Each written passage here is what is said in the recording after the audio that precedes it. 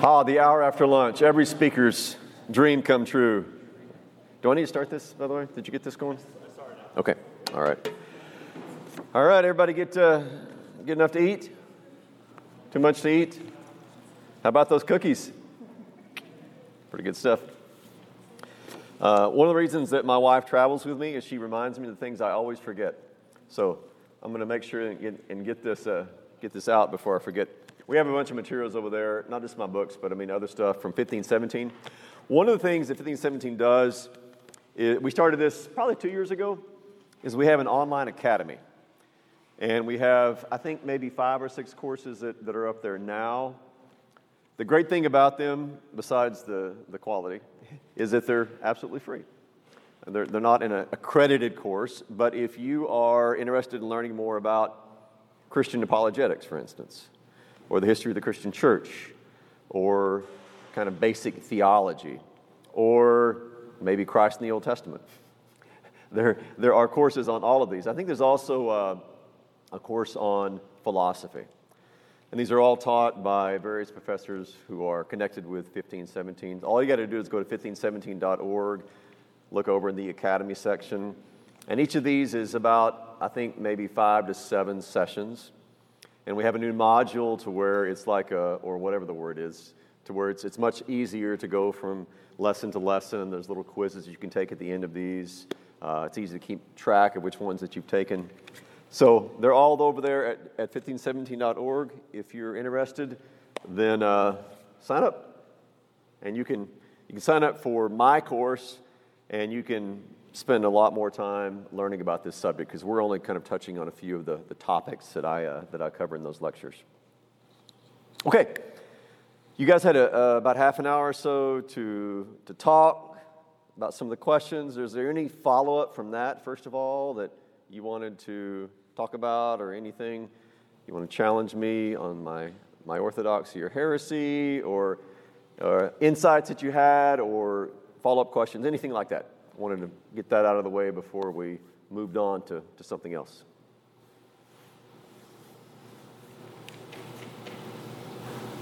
Well, perfect. Sure. Going once, going twice. Okay. Very good. Well, we could actually keep talking about the very subject that we were talking about, but I'm going to move on unless there is any follow-up questions about Christ in the Old Testament with regard to him making appearances as the messenger of the word or anything like that. If there's not, seeing none, we'll move on. And I think I'm skipping around a little bit just for the sake of time. I think we have 2 hours remaining today, right? We have an hour now, an hour later. And I've got about 15 hours of material, so we're going to kind of pick and choose here. What we're going to talk about first is something that I chose to talk about, I chose to focus on, because I think it's one of these areas where maybe it's a little bit vague in people's minds as to how this applies to Christ in the Old Testament. That's one of the reasons I want to talk about this. But in my mind, more importantly, the reason we need to focus on this is because we are used to hearing the gospel preached to us in a certain sort of way, with a certain set of images, certain sets of phrases, certain kinds of language. So I'll just ask you, when you think of someone preaching the gospel to you, what does that mean? What are they saying to you? What kind of words? It doesn't even have to be a full sentence, but what kind of words do you... Yeah, just, let's pretend that Nick maybe, sometimes talks about Jesus to you. I know he does all the time. So what are some words, when you think of preaching the gospel, what are some words that just immediately come to mind for you? Salvation, okay. What's it? Forgiveness. Good news, which is what gospel means, right? Good news, yeah. Anybody else? Sin. Very good. What images? These are all kind of words, but like if you were to think of images that come to mind when you hear good news, what comes to the fore? Resurrection. Yeah, Easter, right? The empty tomb, language, like all that kind of language in regard to the destruction of death and the rising of Jesus' body again. Maybe something like 2 or 3 days before that happened? Of course, yeah. You think of all the Good Friday stuff, right? the cross, the Roman guards, everything involved in crucifixion, whether it's him being flogged or the nails or the crown of thorns, all of these various images that are connected with the crucifixion. So kind of wrap up all of that, usually the way that when we think of someone is giving us the good news, they're proclaiming to us the salvation, the forgiveness of sins, the eternal life that we have as a result of the crucifixion and resurrection of Jesus Christ for us, right? That's the gospel. That's the good news. And no argument there whatsoever. That, however, is primarily couched in the language and the imagery of the New Testament, right? So how might we take the language and imagery of the Old Testament and see how that is preaching to us a gospel as well, but in a way that almost seems like a foreign language to us? So if you were to just take what the Old Testament gives to us and present it as the proclamation of the good news, what might that sound like? Well, it might sound something like this.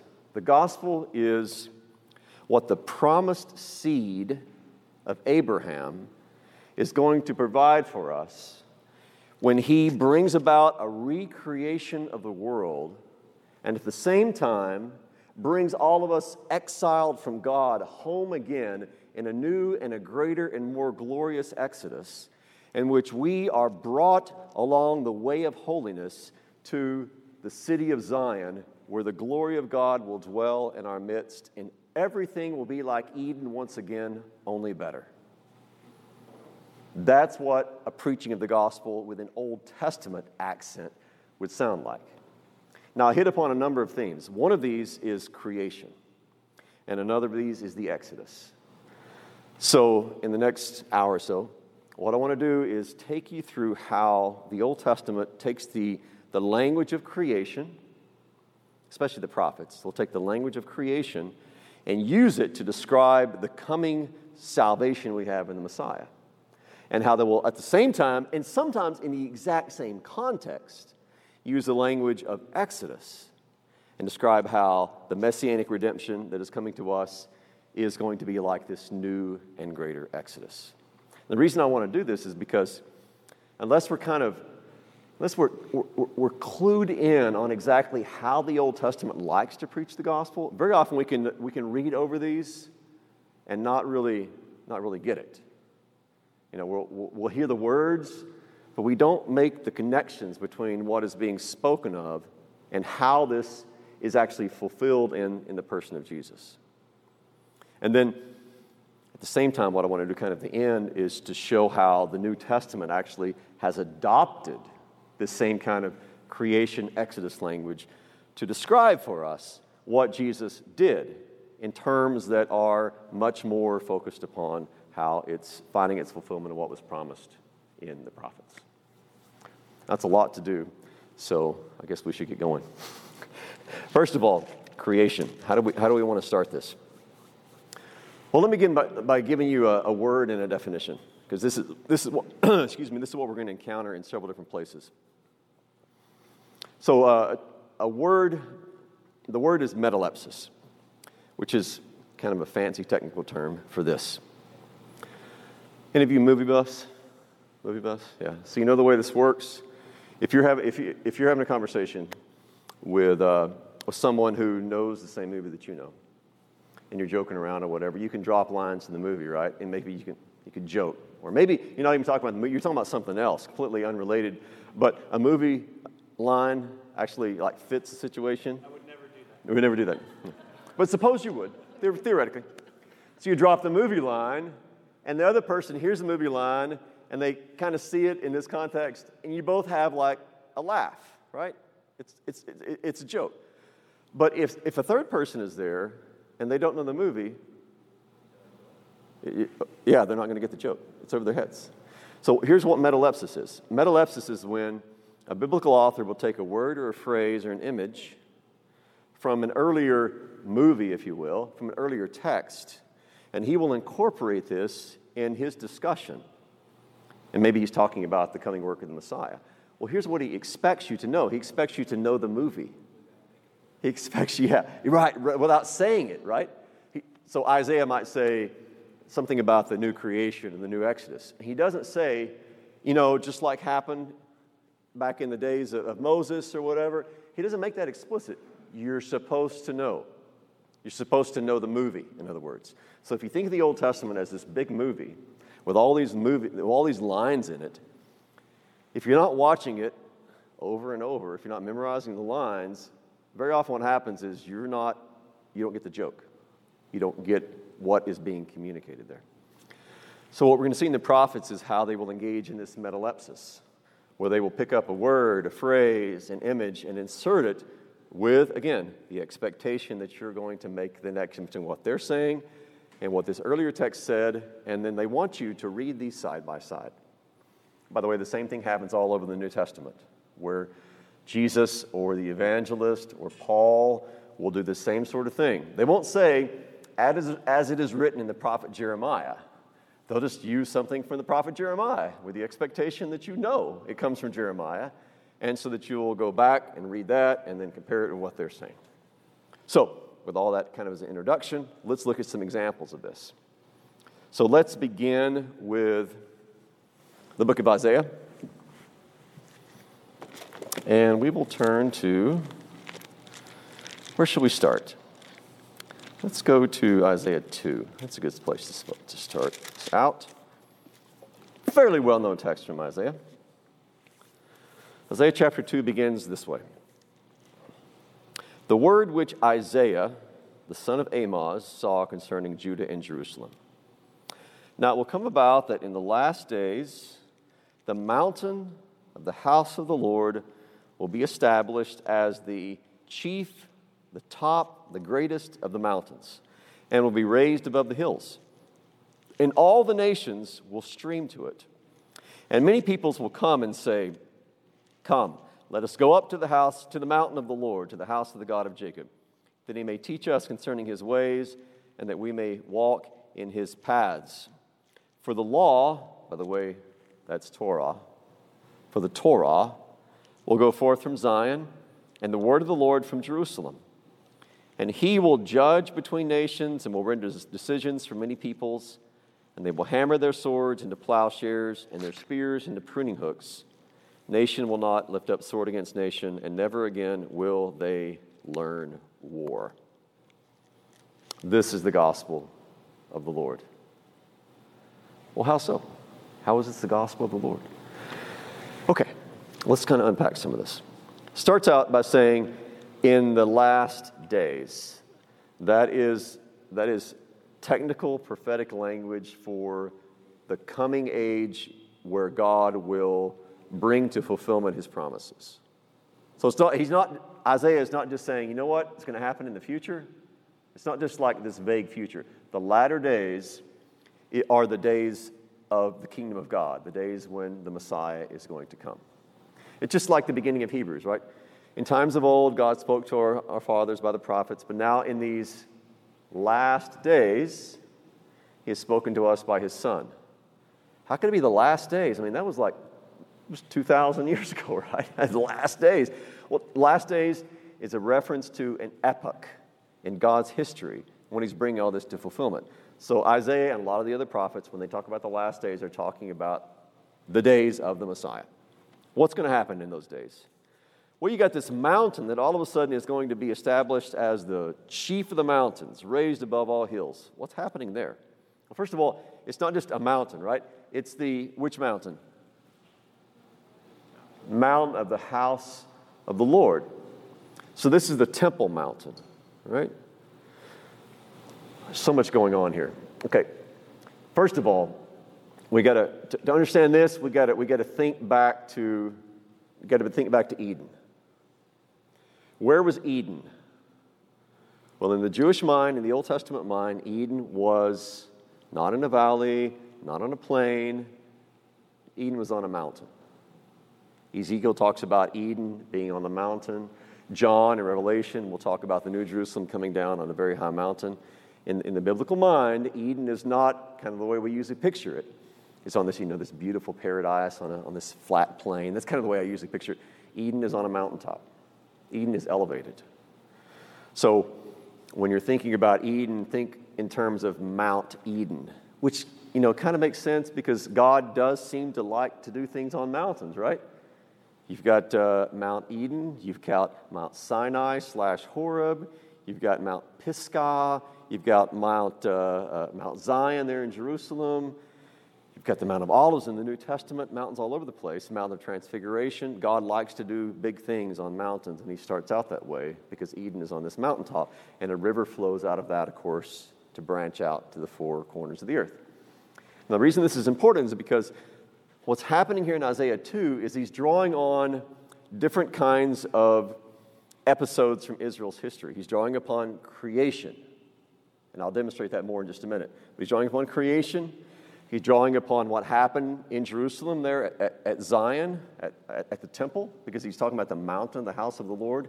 And what he's promising is this not restoration, but this recreation that's going to take place where God dwells with his people. And something amazing is going to happen when he does this. So the Temple Mountain, and the Temple Mountain is modeled after Mount Eden.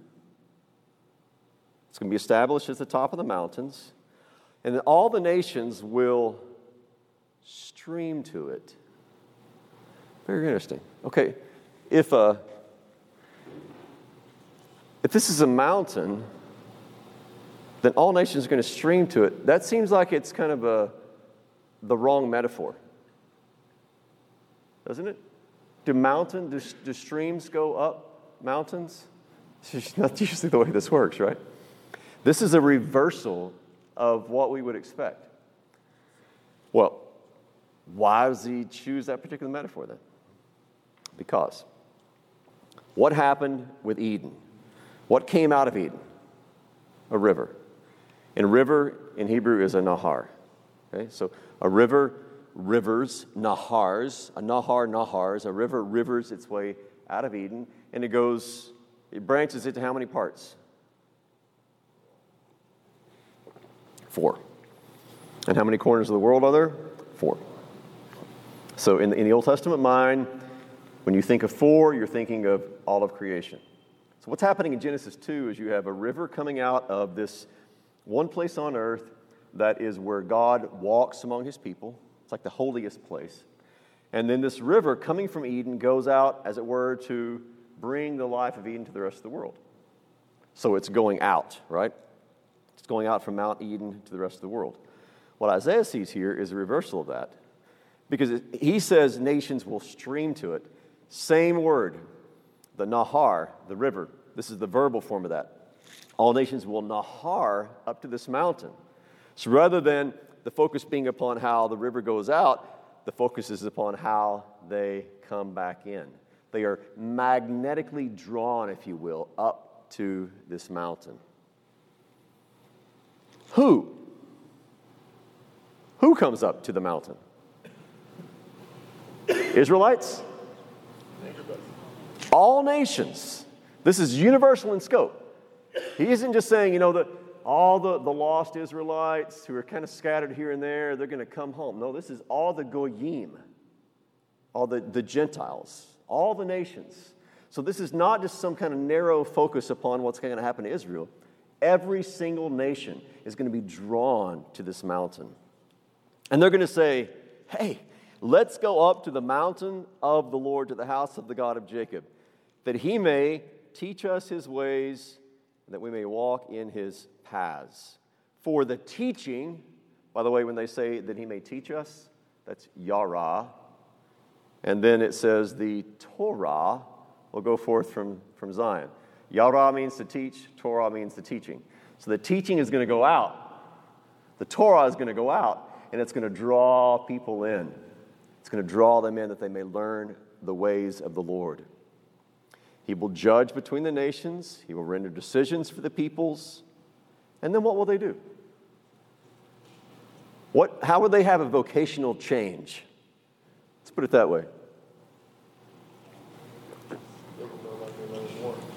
Okay, no longer learn war. So what are they going to do with their weapons of war?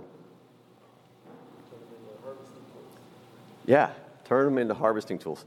Turn them into the tools that who uses? a farmer, right? Put your Old Testament mind on who's the first farmer? Who's the first guy that works with plants? Adam. Serve the garden, right? He works in the garden. What Isaiah is doing here is he's saying, listen, here's what's going to happen. You know, you had your Garden of Eden with the river flowing out of it in the beginning with Adam there working the garden. He was the first farmer. And then later on you have Jerusalem established, Zion established, and the house is built there. The house of the Lord is built there. And it's real pretty narrow focus upon Israel. Well, in the latter days, when the Messiah comes, all this is going to change because what's going to happen is all the nations, all the Goyim, from the four corners of the world are going to stream toward Zion, to the mountain of the house of the Lord. And when they do this, there's going to be a change because they're going to take these weapons by which they killed each other, which is an image of what happens when the world goes awry, and they're going to hammer those into implements of agriculture so that they can now take up residency in Zion, doing that vocation which the first man, Adam, was engaged in. All of this is the way in which we have an Old Testament flavored depiction of what Christ is going to accomplish. He's going to bring about a new creation. He's going to bring about not just a restoration of us to Eden, but something even better. Because we, as I like to say, and as I'm picking this up from church fathers, we gain more in Christ than we lost in Adam. We gain more in Christ than we lost in Adam, so it's even better for us. And by being drawn up to Zion, what's being pictured here is God is gathering all people to himself. How does Jesus put it? When I am lifted up, I will draw all people to myself. How so? Because he is humanity reduced to one. So what happens to him happens to all of us. He's the representative human. You know, one crucifixion for him is the crucifixion for all. His death is our death. His rising is our rising. So what happens to him happens to all of us. What he's doing is he's pulling all of us to himself, just like Isaiah describes God pulling all peoples to himself. And how does the New Testament talk about the church? As city of God or Zion, right? Hebrews says that you have not come to a mountain that cannot be touched and that's blazing with fire, but you have come to Zion, to the city of the living God, and to the angels and the saints and all of these. This is the way that Hebrews is saying, listen, you have come to Zion. You have come to the community of God. You've come to the church, we might say. Now, all of this is compressed into these few verses of Isaiah. And the only way that you really are able to flesh all this out is by seeing how the beginning is connected to the end, and the end to the beginning.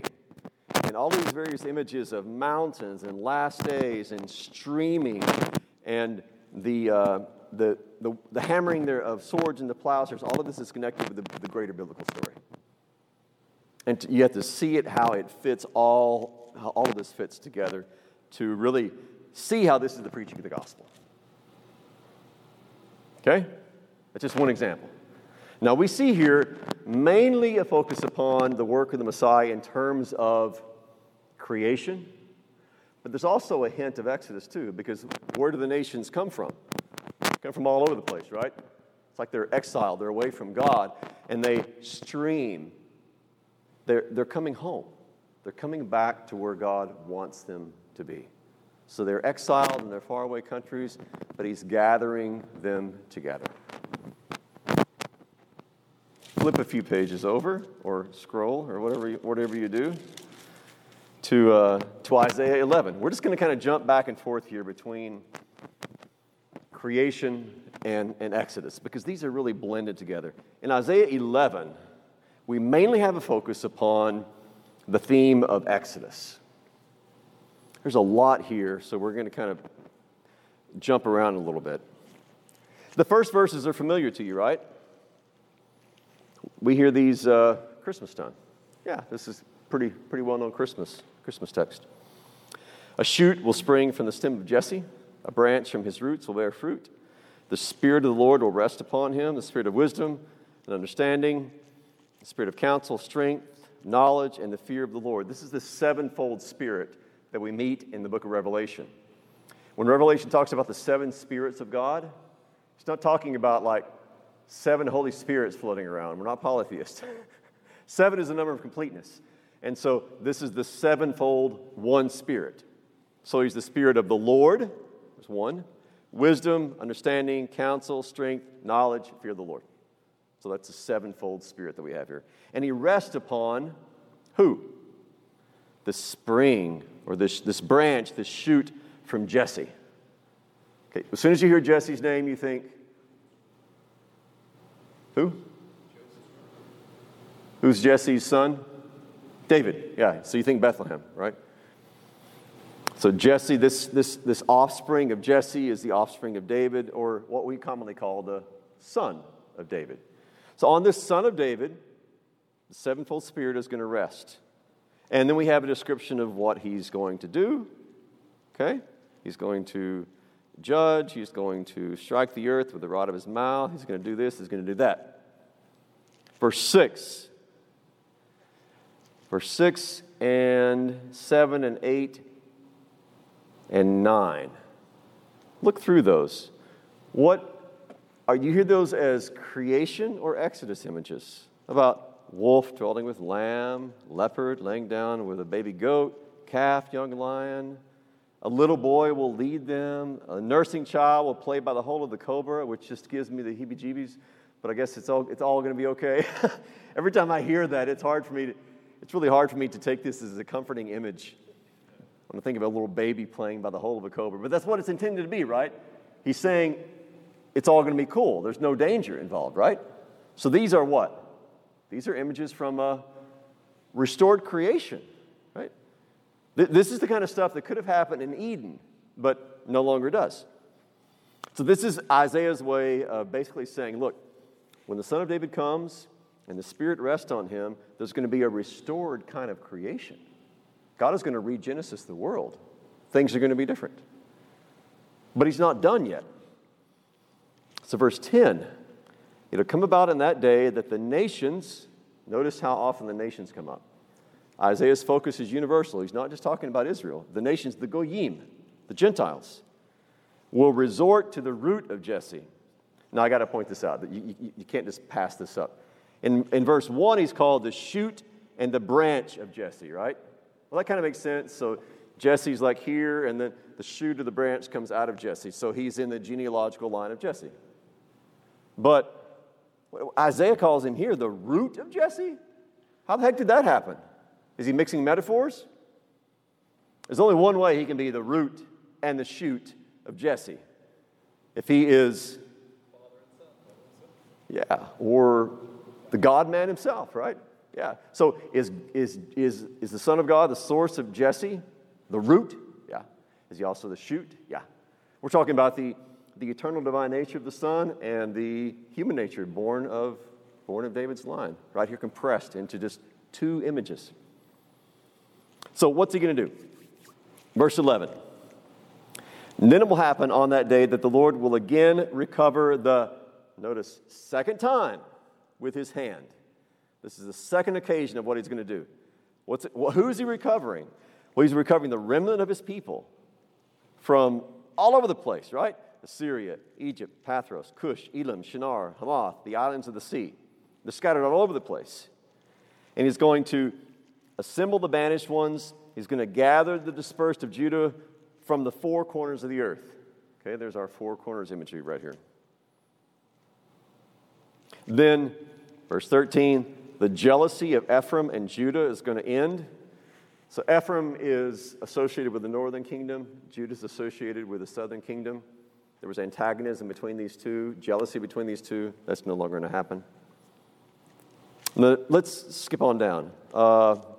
Verse 15. The Lord will utterly destroy the tongue of the sea of Egypt and will wave his hand over the river. That's the Euphrates River. So we got in mind Egypt, and then the opposite direction, the Euphrates. So we're looking universally here. With his scorching wind, he will strike it into 7 streams and make men walk over dry shod. So he's going to utterly obliterate the Euphrates River and the Sea of Egypt So it's not like a permanent. I mean, it's not like a temporary thing. It was temporary when he brought Israel through the Red Sea. This is permanent. He's going to wipe them out so they can walk across and not even get their shoes wet. And what's he going to do? He's going to establish, verse 16, a highway from Assyria for the remnant of his people who will be left. This is where Isaiah finally makes it explicit. Just as there was for Israel in the day that they came up out of the land of Egypt. Isaiah is like making it easy for us here. He's like at the end of this, he's like, okay, if any of you didn't really catch that, I'm talking about a new Exodus. What I did in days of old, I'm going to do again, except this time it's going to be a greater Exodus. It's going to be a universal Exodus. So you see what he's done throughout this whole chapter. He starts out, you can't understand this chapter if you don't know the rest of the Old Testament. Did you notice that? If you don't know who Jesse is, all of this is like, okay, some guy named Jesse, he's got a root, he's got a shoot. What's this all about? Well, you got to know 1 Samuel, right? You got to know about David and his dad and where he came from. So this is the promise of the son of David. You also have to know that God promised David that he's going to give him a seed to take over his kingdom.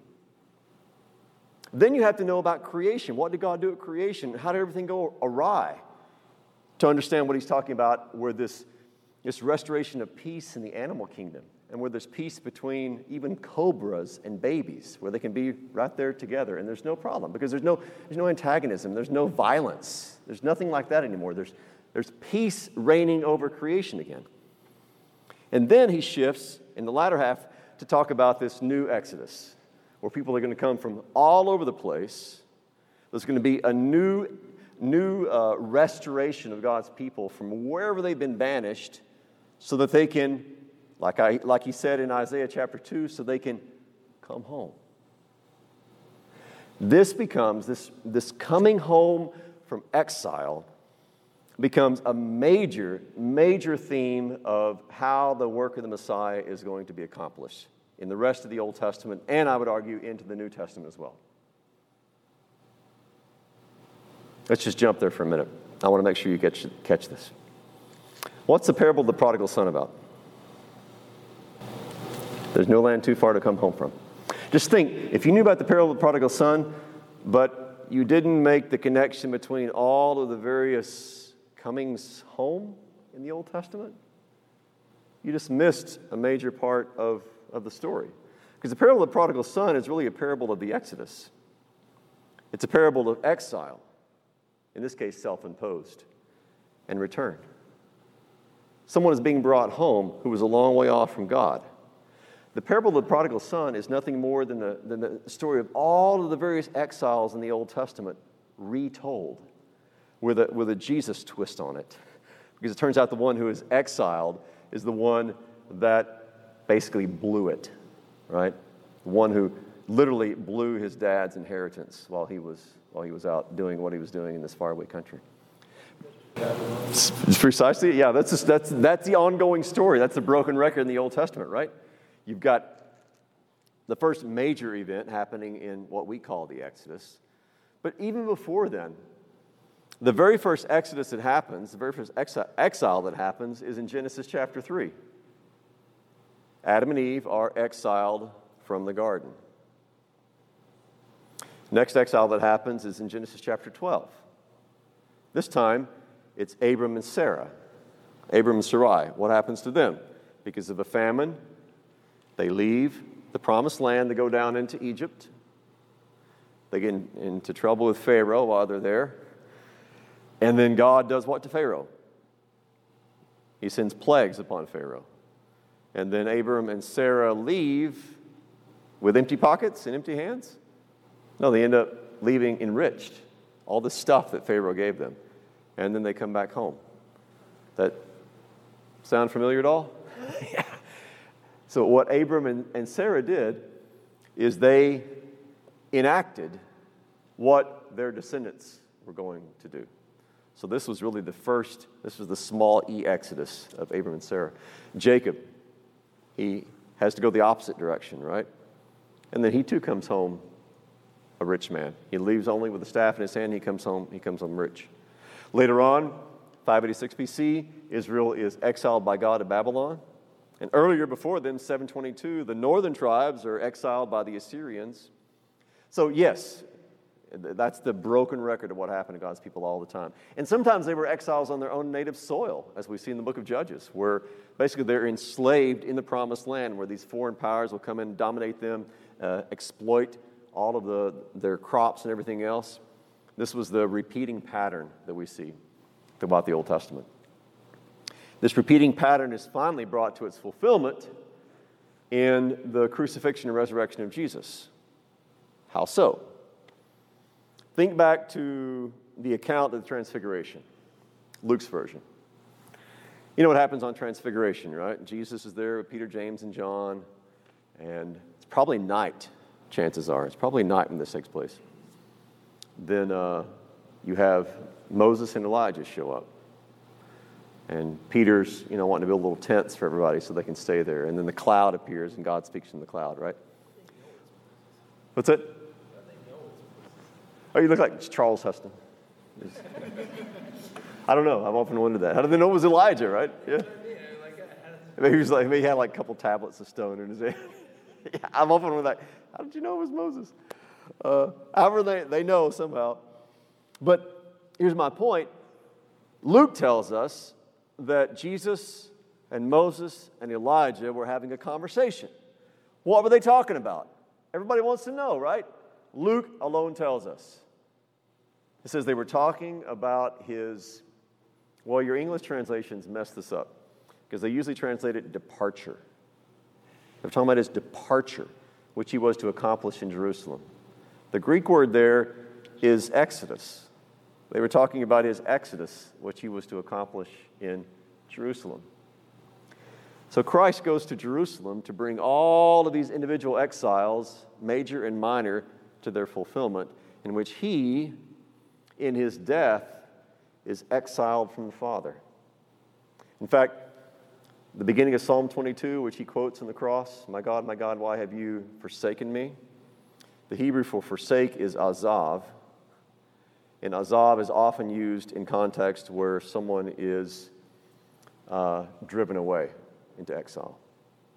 So I could say that, paraphrase it, my God, why have you exiled me? That's the cry from the cross. This is his exile from the Father. And then what happens? God brings him home. He brings him back from his exile, which is what Easter is all about. The resurrection of our Lord is the return from exile. It's God bringing his Son back home, and not just his Son, but all of us in him. So the resurrection of Jesus is the great return from exile that he experiences and that we all experience in him, especially because we are baptized into his death and resurrection. So a baptism is an exile and a return in Christ, exiled into the waters of death and then brought back to life in Christ again. In fact, I never really thought about this until this moment. The Holy Spirit just came upon me. It actually fits. It's never hit me before. So in the Old Testament, water, especially the sea, that's emblematic of the Gentiles. That's the Gentile world. So the seas are often an image for like the raging, roaring, and chaos of the seas. That's iconic of the Gentile world, where there's like disorder and chaos and confusion. What happens to us when we're baptized? We go into the water. We are, as it were, exiled. We go into this place of disorder and chaos and confusion, and there we die. And then God reaches in and he brings us out again. He brings us out of this disorder and chaos and place of death, and he brings us back to himself. He brings us home to Zion. He resurrects us along with his Son so that we can be where he is. I'm so going to steal my own material for that later. Just a pretty cool connection to make. Okay, so that's Isaiah chapter 11. Anyone want to stop me? Comment, question, anything? Okay. We're going till 1? 2, I mean? Okay, all right. I'm trying to decide, because there's a lot of good stuff here.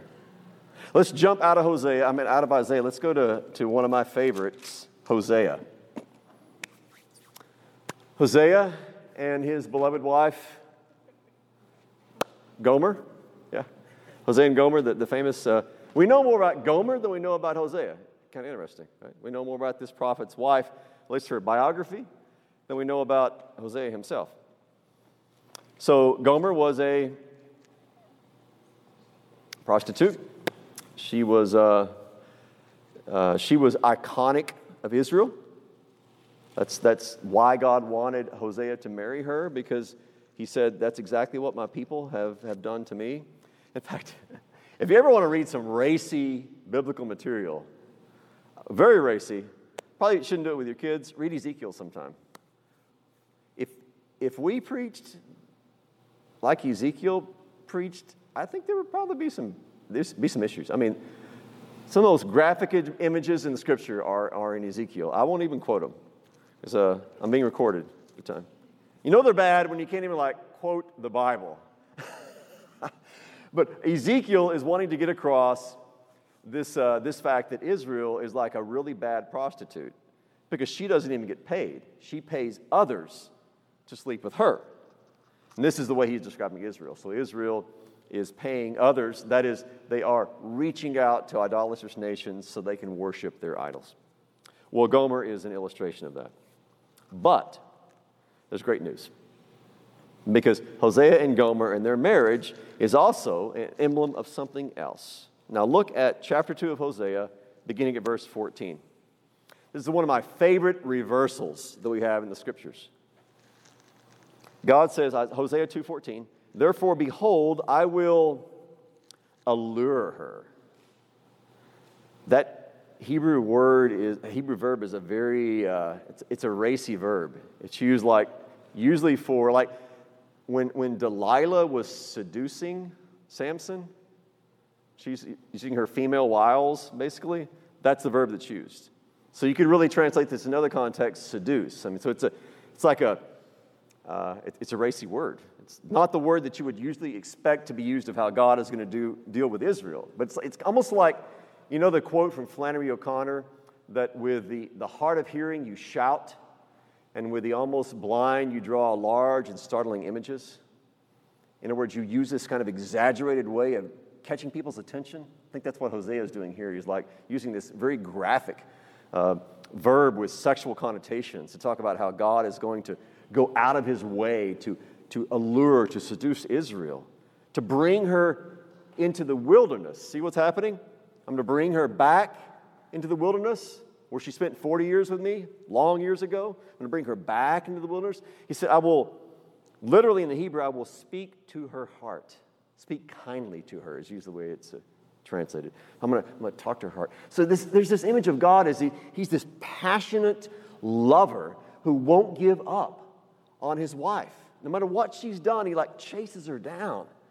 And he's trying to allure her, to deal with her in as romantic a way as possible, to bring her back to himself. So he lures her back into the wilderness. And he says, then I'm going to give her vineyards from there. So he's going to create this place of the growing of grapes, for wine, for rejoicing. And then here's the best part. Verse 15. And the valley of Achor as a door of hope. Okay, now you got to know your Joshua here. So when Israel came out of the wilderness and they crossed the Jordan River, the first city that they attacked after marching around it 7 times was Jericho. And there were very strict instructions. There were no loopholes. Everybody knew when you go into the city of Jericho, what do you not take? Anything. Nothing. You see some, fancy little thing there that you really want, don't take it. The whole city was to be destroyed. Take nothing. Well, there was a guy named Achan who saw a couple of really expensive items and looked around, looked there, and grabbed them, stuck them in his backpack, came back to his tent, hid him under the tent floor, thought everything was cool, he'd gotten away with it. Next city they attack is Ai, and Ai is just a village, okay, send a few troops, we got this, no problem. And then Ai kicked Israel's butt. They lost a number of men, and Joshua just starts lamenting, oh, Lord, why have you abandoned us, blah, blah, blah. And God's like, listen, the problem is somebody broke the ban. somebody stole something. So Joshua's got to figure out who it is. So they do it Old Testament ways. So they're casting lots. So they narrow it down. It's this tribe. Okay, we know it's this tribe. Cast some more lots. Oh, we know it's this clan. More lots. This family. More lots. This individual. It's Achan. Achan. And so Joshua says, what'd you do? And Achan finally admits what he did. Achan, as a result, is executed. And a big heap of stones are placed over his body. And he's buried there at a place called the Valley of Achor. The Valley of Achor, which means the Valley of Trouble. In fact, Joshua says to Achan, why have you acharred us? Why have you troubled us? The Lord will trouble you. And they call that place the Valley of Achor, which thereafter was the emblem of defeat and shame and rebellion and sin and the death of one of the Israelites. Okay? This happened right after the Exodus, right after the crossing of the Jordan. Hosea is talking about a time in the future when God is going to bring Israel back into the wilderness. He's going to romanticize his bride. He's going to try and win her heart back. And the result is going to be that this Valley of Achor, this Valley of Trouble, is going to be transformed into a doorway of hope. There's going to be reversal. Because this new Exodus is not going to end with a shameful defeat at the beginning. It's not going to end with the death of one of the Israelites. Instead, it's going to end up as a time of hope and thanksgiving and joy once again. This is the way in which Hosea is picturing for us what happens at the coming of the Messiah. He's going to re-exodus his people, and the result is not going to be defeat. The result is going to be rejoicing over what he's accomplished for her. So that's the way that Hosea is preaching the gospel. It's not the way that you would expect, but that is the way the Old Testament is preached with a gospel accent. Questions from any of you at this point? Yes? No? Okay. So it seems from these passages that we've been reading through that the moment of Exodus is like the only good time that God's people ever had. He's constantly wanting to, he says, as in the day when she came up from the land of Egypt. So that, I want to take you back through the wilderness, back through the Lord, to this very moment when... It is kind of like Exodus is like the happy moment for Israel. I mean, there were other moments. When Josiah was king, there was a time of great rejoicing, and there were moments in Israel's history when things were pretty good. Moments. But there were a lot more bad times for Israel. I mean, the Old Testament is basically the documentation of Israel messing up and God patiently forgiving and trying to bring them back to himself. So that's why I love the Old Testament so much, because it's really the story of humanity. It's the story of each one of us, right? God is always trying to bring us home again. We stray, he brings us home. We engage in some kind of idolatry, and he brings us back to himself. So what happens in Israel's history is what happens in an ongoing way in our own lives. He's calling us to repentance, and he's forgiving us. And he's calling us to repentance, and he's forgiving us, and he's calling us to repentance and forgiving us still more. Yeah. So how do we incorporate if I'm hearing you rightly, how do we use this same kind of paradigm in an ongoing sort of way, like after Christ has accomplished this? Oh, yeah. I think that's basically what preaching is, to tell you the truth. I think preaching is taking the story of the Exodus and usually implicitly applying that across the board. So what does a preacher do every Sunday? What's his main message? His main message is this: to proclaim the law of God. Okay? This is what God says to you. Thou shalt do this, thou shalt not do that. In whatever way that comes across. There's a million ways to preach the law, right? The basic message of that part of the preacher's proclamation is, listen, you're in exile. You're wandering away. You're going away from God. And here's how you've done it, right? And then the second part, the primary, main message is, here's what God has done for you in Jesus Christ. He has reached out and he has brought you home. He sent this new and greater Moses to bring you out of slavery. He sent you a new and greater Joshua, Jesus, to lead you into the promised land. He sent you one who is going to come to you where you are, forgive you, restore you, and bring you back to the Father. So I think this exile and restoration is basically the model for preaching. And not just preaching. I mean, that's in interactions that we have with people who are not in the church. It's more or less what we're doing. I mean, everyone who is not a believer is just kind of it's like a lost soul. It's like some lost child knocking on every door of the world looking for home. Even if they don't realize that that's what's going on. They're all looking for God, even if they don't know they're looking for God, because they're lost. So what do we come? We come and we say, I know where your home's at. I know exactly where your home's at and how you get back. So let me show you the way. And we show them the way by pointing them to Christ and showing them how He's brought them home to the Father. He's brought them back to where He wants them to be. So that's why I think if you were to summarize the entire message of the Scriptures, it's basically exile and return as far as the metaphor, the image that applies. And that's worked out in any number of ways in the Old Testament as well as the New Testament. Let me wrap up real quickly with... Oh, no, you got a question. Go ahead. Yeah, 1 Peter 3 beautifully brings all of that together by also including the story of the flood, right? Yeah, so you've got exile, you've got return, you've got the flood, which we didn't get a chance to look at, but the flood is basically the story of recreation. So Noah is more or less the second Adam. So you got Adam number 1 in the garden, he messes things up. So God purges the world, starts over with a new family. What are they surrounded by? Animals. Come on. This is like Eden all over again. And then you get to the next chapter and you have the fall again. So starts over, but things are messed up again. But the flood is the story of recreation. And in many ways, it's kind of like another exile and return, right? Yeah. I mean, Genesis 1 verse 2, the tohu vavohu, the formlessness and void. Yeah, that is, in fact, Isaiah explicitly says that the earth has become tohu and vavohu again. So he uses that exact same language to describe a desolation that occurs in a world that's been perverted by sin. So anyway, to kind of sum all this up, and then we'll wrap up. What we see is the prophets taking the story of creation, story of the Exodus, exile and return, and in many and various ways using that to talk about what the Messiah is going to do.